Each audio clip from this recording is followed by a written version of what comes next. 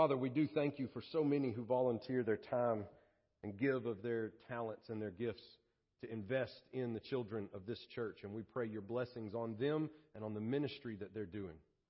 Lord, we come to this point in our service now where we have worshiped you through song and through baptism. We've worshiped you through giving. And Lord, now we continue to worship you through the reading, through the teaching, through the proclamation of your holy word. And God, we ask that you would add your blessing to your word as it is read, as it is taught. That you would convict us, Father, that you would change our hearts and draw us closer to you as your word is proclaimed.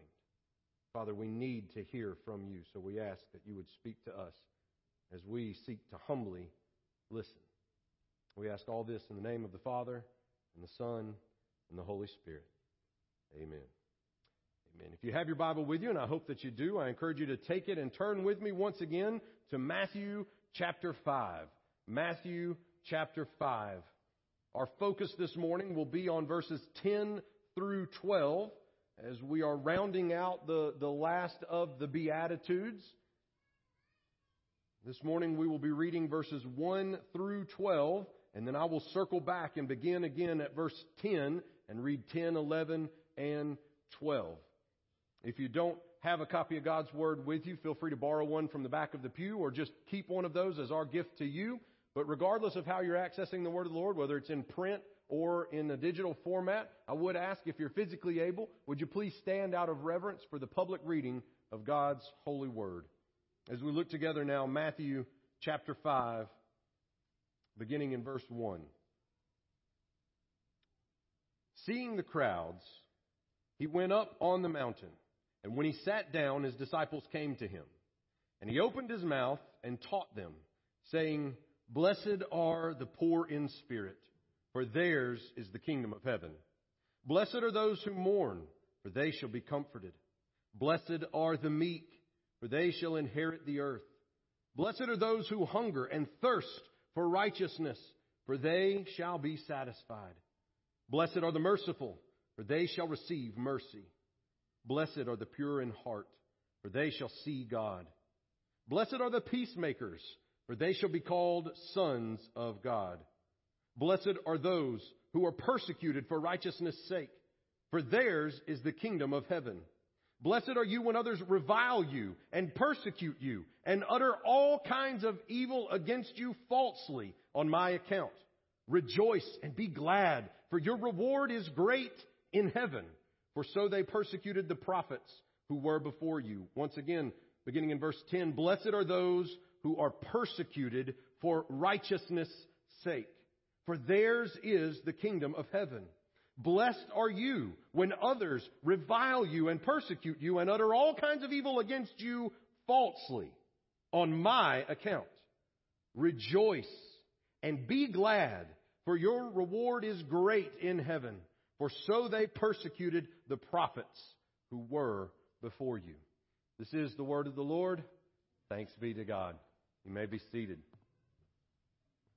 We return to these Beatitudes this morning, and there have been many lessons that we have learned. This is how Jesus begins the first portion, the preamble, if you will, to the Sermon on the Mount. Who Jesus is encapsulated in these Beatitudes. It's a special revelation that Jesus gives of His character and His nature. On top of that, it's what we are to emulate, right? As His disciples, we're supposed to be His apprentices, lifelong learners, following after Jesus. And so this is a map showing us how to follow Jesus, how to live a Christian life in this world. And so, blessed are the persecuted. It's a powerful statement. But oftentimes, I think, especially today, we live in a world, in our context, in our culture, where there is so little severe persecution that oftentimes we are mistaken for when we are actually persecuted. Or maybe we go through much of our lives and don't experience genuine persecution. Look at what Matthew chapter 5, verse 10 says again. Those who are persecuted, blessed are those who are persecuted because of their faith, right? for righteousness' sake. For the sake of righteousness, they are persecuted. Not for their personal preferences, not for the things that they would rather have, not for the things that make them comfortable or the things that are convenient, but being persecuted for righteousness' sake. You and I have done rightly. We are counted as righteous, and someone persecutes us specifically because we did what was righteous and good to do. Now, that definition runs hard against the definition for being offended. You see, I think what happens to us is as we read this passage and as we interpret this passage, we read it and say, blessed are those who are offended for their personal preferences, for theirs is the kingdom of heaven. And boy, we are a society, a culture of people who demand justice, and we demand it right now. You wronged me, and I want justice. You spoke falsely, and I need the truth to be out there, right? This is how we behave in the culture in the United States. We want justice. We want what is right, what is fair, what is balanced. We want for the justice system to serve us. And when someone wrongs us, we want that wrong to be righted. But I can't get past what Jesus says, picking up in verse 11. Blessed are you, blessed, favored by God, considered to be in a state of joy and happiness given your relationship with God. A contentment in our souls that can't be touched by this world. A state of being blessed. Not the things that we own or anything materialistic or physical in any way, but our relationship with Christ. The bedrock, the roots of who we are. Digging down deep, we are blessed when others revile us, when they persecute us, and they utter all kinds of evil against us falsely on Jesus' account. How should we respond? We rejoice and we be glad. How many of us have ever been reviled and somebody spoke evil against you and you rejoiced? Anybody in this category? Because I'm not. I can't raise my hand. I've never had somebody revile me and utter evil against me and go, oh boy, what a great day. Somebody just absolutely landblasted me. They cussed me from one side down the other and none of it was true. Let me tell you what, I am walking on cloud 9. That's not how people respond when we're reviled. And the funny part is, we'll interpret this reviling, this speaking evil, even if maybe it's true. That's the hard part that we have to face. You see, when someone insults us, when someone offends us, you know what's really offensive? One of the most offensive things that you can say to someone is the truth. And the reason we often get offended is because we believe it to be true.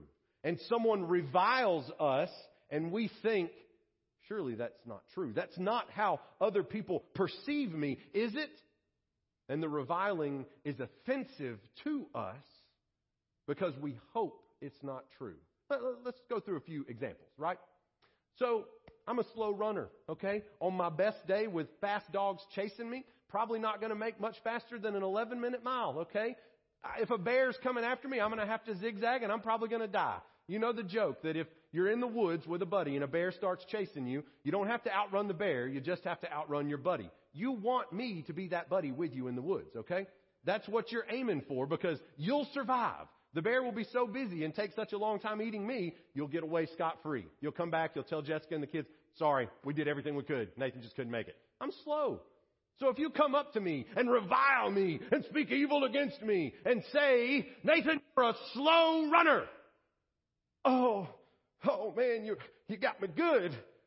I've known that my whole life, okay? I played on the offensive line when I played football. I played defensive end. You don't put the fastest guy on defensive end, okay? I know who I am, and that doesn't bother me. I know that to be true. So saying something that I know to be true and am comfortable with the truth of doesn't hurt or offend me. But if somebody were to come up to you, let's say it's your boss, and you work hard. When I say you work hard, you come in early. You work through lunch sometimes. You stay late.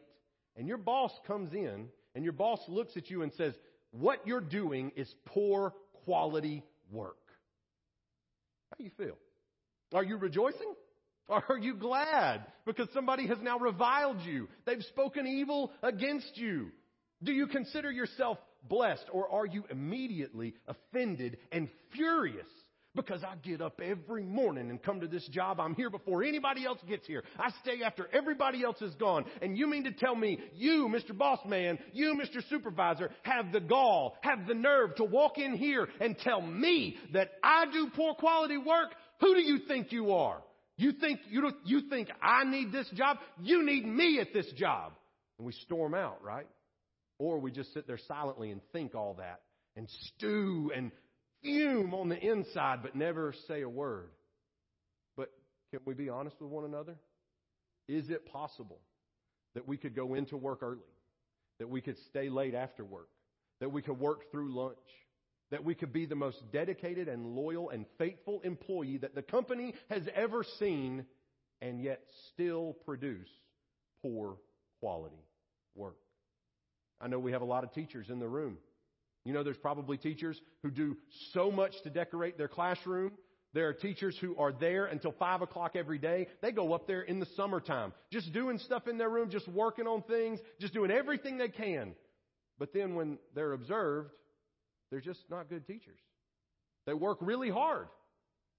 But when the evaluation time comes, when the observation comes, the classroom is not controlled or well managed. The lesson is not taught.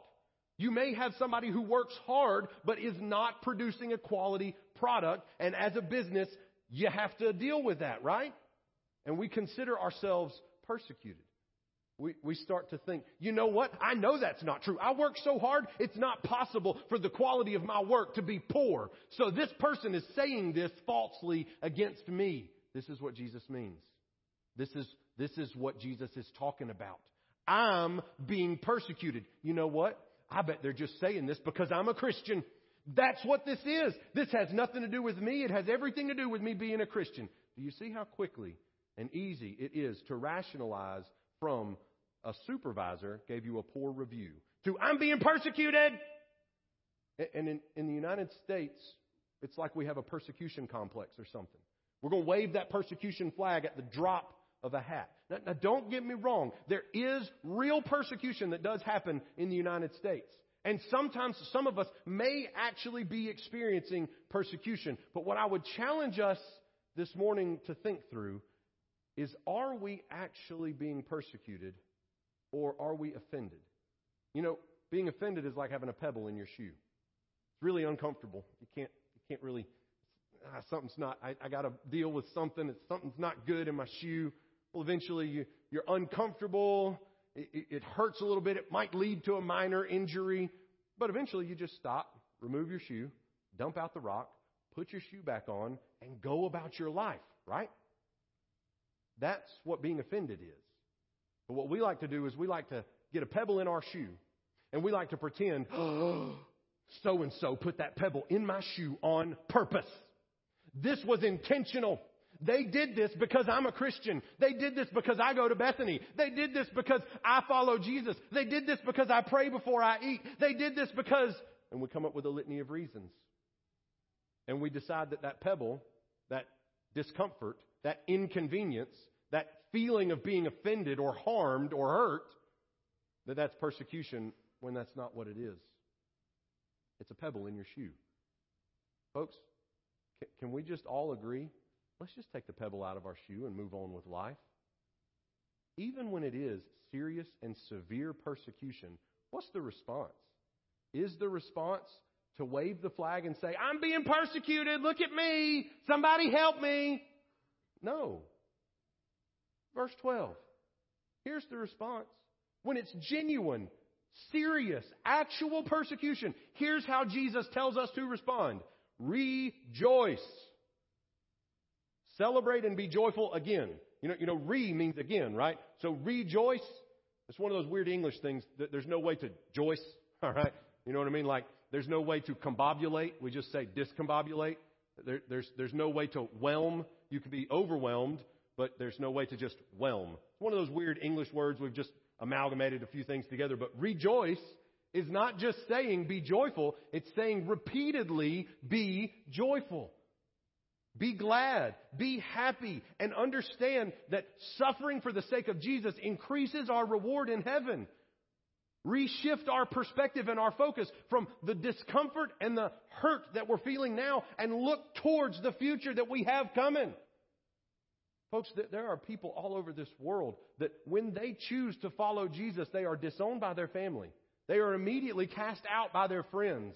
All of their social networks, their job, everything about their life, everything that they've known that has made them comfortable, everything that they have lived and done up until that point is flipped on its head. And their life is often sought. And not for just a criminal trial, but a stoning without a trial. You chose to follow Jesus, therefore we will stone you. That happens today in 2023. And Jesus calls those people blessed. In the Gospel of John, Jesus tells us, they will persecute you. They persecuted me, and so they will do to you. But fear not. In that hour, I will give you the words, he says. Don't be afraid, because he's overcome the world. In this world, we'll have trouble, we'll have trials, we'll have tribulation, we'll have persecution. But he has overcome the world. And folks, there are our brothers and sisters all over this world who rejoice and are glad even though they experience persecution so much more severe than we could ever imagine experiencing right now. And you and I, we want to cry injustice. We want to cry it's not fair. We want to cry somebody save me. I'm being persecuted. When God's told us rejoice. Well, what does he say in Romans? He tells us, vengeance is mine, says the Lord. I will repay. That's his promise. Justice belongs to him. You and I are not the ones who should be so fervently demanding that we be treated fair. So-and-so got an extra turn with the toy, and I want my turn. I want to be the same and equal and fair. We sound like a bunch of spoiled brats. And our brothers and sisters are literally starving around the world. And we want to act like we're persecuted. Our brothers and sisters are being killed in every way imaginable and have been. In Rome, they would behead Christians, put their heads on a pike, and set it on fire and use it for street lamps. They would take Christians and throw them into the gladiators' arena and release lions and bears. And these Christians would be in the midst of this arena naked. And they were eaten alive. This is persecution. But you and I, we want to claim we've been persecuted and be our little spoiled selves over slight offenses. Folks, sometimes we got to have tougher skin. Sometimes we got to realize that even if we are being persecuted, we're being persecuted for the sake of Jesus Christ. That it is worth being persecuted to be persecuted for him. How many of us take joy in that persecution? Well, let me tell you, we deserve a lot worse. When I think about persecution, and you think about how these Beatitudes describe how we should follow Jesus, right? But also, they're the perfect little encapsulation of who Jesus is. Jesus was persecuted unfairly. If ever there was somebody that could say, hey, this isn't fair, somebody put a stop to it, it should have been Jesus. But instead, he was pierced for our transgressions. He was bruised for our iniquities. The punishment that brought us peace was upon him. He did nothing wrong. He owed no debt. You and I owed an insurmountable debt, and he paid it for us. If ever you think, this is so unfair, remember our Savior, who could not have been persecuted more unfairly, trying to show people the kingdom of heaven. And they nailed him to a cruel cross and made him suffocate for hours until finally he gave up his spirit. They beat him until no one could even recognize him. They put a crown of thorns on his head. They mocked him. They made fun of him. They blindfolded him and punched him in the face and said, "Oh, Mr. Prophet, you're so in touch with prophecy. Who just hit you? Tell us which one of us hit you." They put a fake robe on him. They gave him a fake scepter. They stripped him of all his clothes and gambled over who would get what article of clothing. He's hung up on that cross, humiliated, stripped of all his clothing, bleeding and bloodied, beaten for you and me. He never had to do any of it. They reviled him. They uttered evil against him. They put a sign to mock him over his head in multiple languages that said, "Here is the King of the Jews." They said, "You could save so many, why not save yourself?" But like a lamb before its shears is silent, before it goes into the slaughter, he opened not his mouth. And yet you and I have the audacity to say, "That offended me. I'm being persecuted. This isn't fair." And our Lord Jesus just pressed forward. Took every one of those whips from that cat of nine tails for you and for me. All he had to do was call out. All he had to do was think the thought.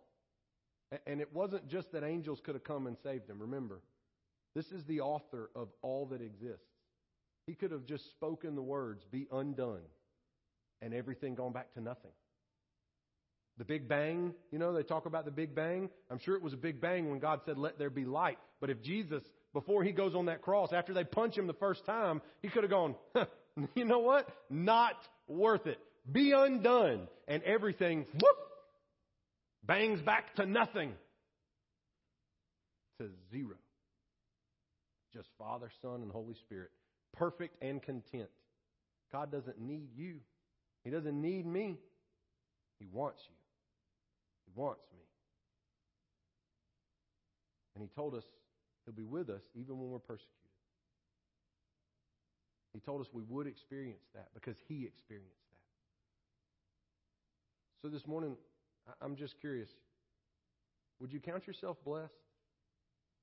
From all these Beatitudes, would you be able to say that you are poor in spirit? That you mourn your sin? That you're meek, have power under control with gentleness? That you genuinely hunger and thirst for righteousness? That you're merciful? Even when it's silly to be merciful, even when everyone else thinks it's ridiculous, are you merciful? Would you count yourself as pure in heart? Would you call yourself a peacemaker? Are you persecuted for righteousness' sake?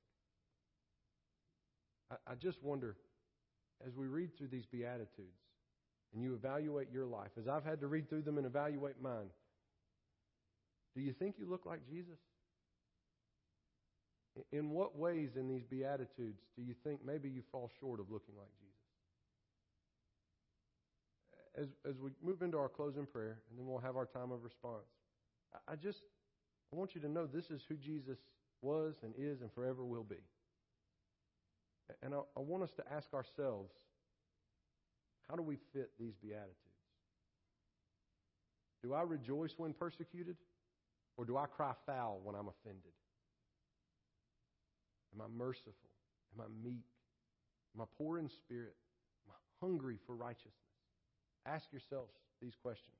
Now, none of us will be perfect. But I just wonder, are these the virtues that you and I are striving towards? Maybe you're here this morning and you had no idea that Jesus was persecuted for you like this. I just want to beg of you, if you've never trusted in Jesus, to believe in Him this morning. He was pierced for your transgressions. He was pierced for my transgressions. He died for your sins and mine. He loves you. If it was just you, He would have died for just you. This morning, let's seek out the Lord and ask Him to move in our hearts. Will you pray with me? Father in heaven, we thank You for Your love and for Your word, for the truth that is found in it. God, we ask that You would help us in our weakness, that we might look more and more like You, Jesus, that we might resemble these Beatitudes, that we might look more like you, our Savior. That we wouldn't be so caught up in who has offended us and why and who's persecuting who and what's going on, but we would rejoice and be glad that even when we're persecuted, even when people revile us and utter all kinds of evil against us on your account, that, Father, we can count ourselves in good company because you were persecuted and suffered for our sake. And Lord, if there's anyone here who's never trusted in how you suffered and how you were victorious over the grave, I pray that you would open their eyes unto salvation and draw them unto yourself. We pray that you would use this time of response and that we as your people would respond in obedience. We ask all this in the name of the Father and Son and Holy Spirit. Amen. Church, would you stand? Would you sing? Would you respond as the Spirit moves among us?